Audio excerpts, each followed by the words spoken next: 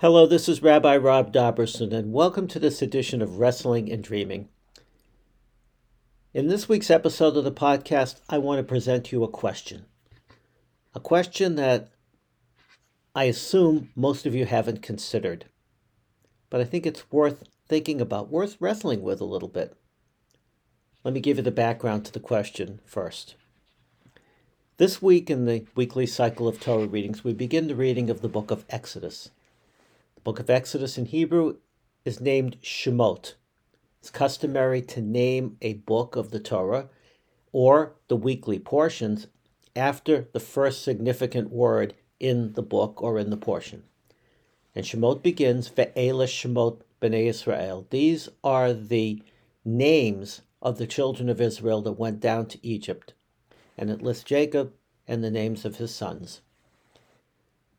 Shemot, names, is really not an appropriate title for the book of Exodus.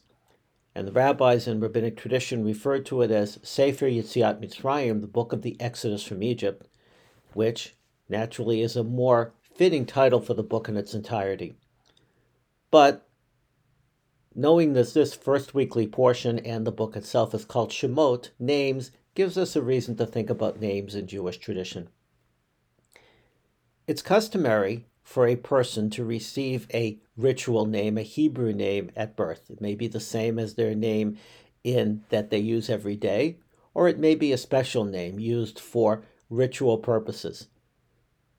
In most cases, Ashkenazi Jews name their children after deceased relatives. Maybe it's the exact name or name that's inspired by the name of their deceased relative. It's customary in many Sephardi traditions to name after a living relative, but one way or the other, the name was considered to be a way of honoring an individual who had come before. There's an expression in Hebrew, kishmo kenhu, which I think is best translated, a person reflects their name. Somehow, the name of an individual can be a clue to the personality, to the traits, to the talents, or to the particular attitudes of the individual with that name. But of course, that's impossible to predict. We name our children after someone before we know anything about the person they will become. And therefore, there's another tradition in Jewish tradition that says that a person has three names over the course of their life. The name their parents give them, the name others call them, and the name they earn for themselves. That's a nice idea theoretically, but it doesn't reflect pragmatically what happens to an individual. We very rarely change our names during the course of our lives. When a person converts to Judaism, when a person becomes a member of the Jewish community, one of the most significant things they do is choose a Hebrew name, choose a ritual name.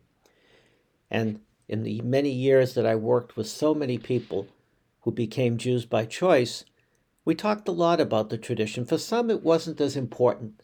I'll pick a name, I won't think about it too much. Maybe it's a name, again, that reflects something in my family or something similar to their own name. But many of the people with whom I worked took this tradition very, very seriously and thought about it to a great extent, thought about what they wanted to express by their particular name. Maybe they chose a name that had an adjective that they felt described themselves, or it was the name of an individual that they studied about from Jewish tradition that they admired.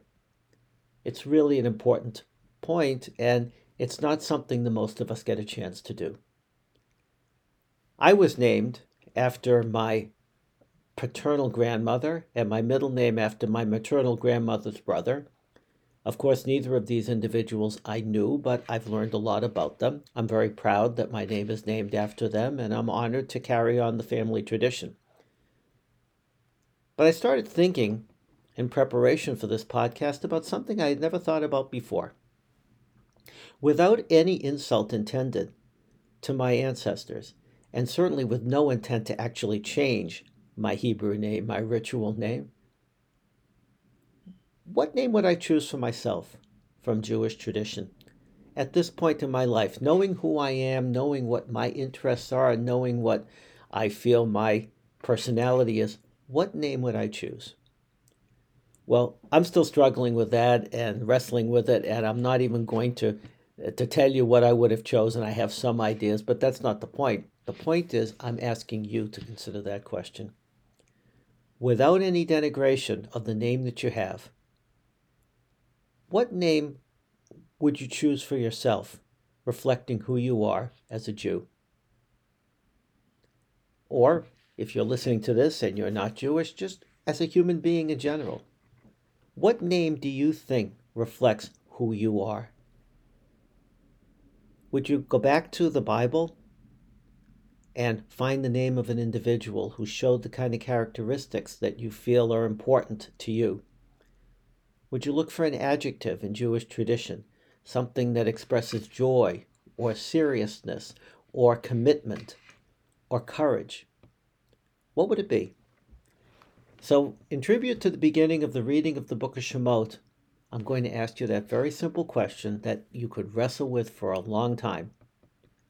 What would you name yourself at this point in your life? Ve'ela Shemot B'nai Israel, these are the names of the children of Israel. The story of the book of Exodus is a story of journeying, and it begins with a name. We're given a name to begin our journey, but as the journey goes along, we might find ourselves looking for some way else, some other way to define ourselves. What would it be for you? Until next time, thank you.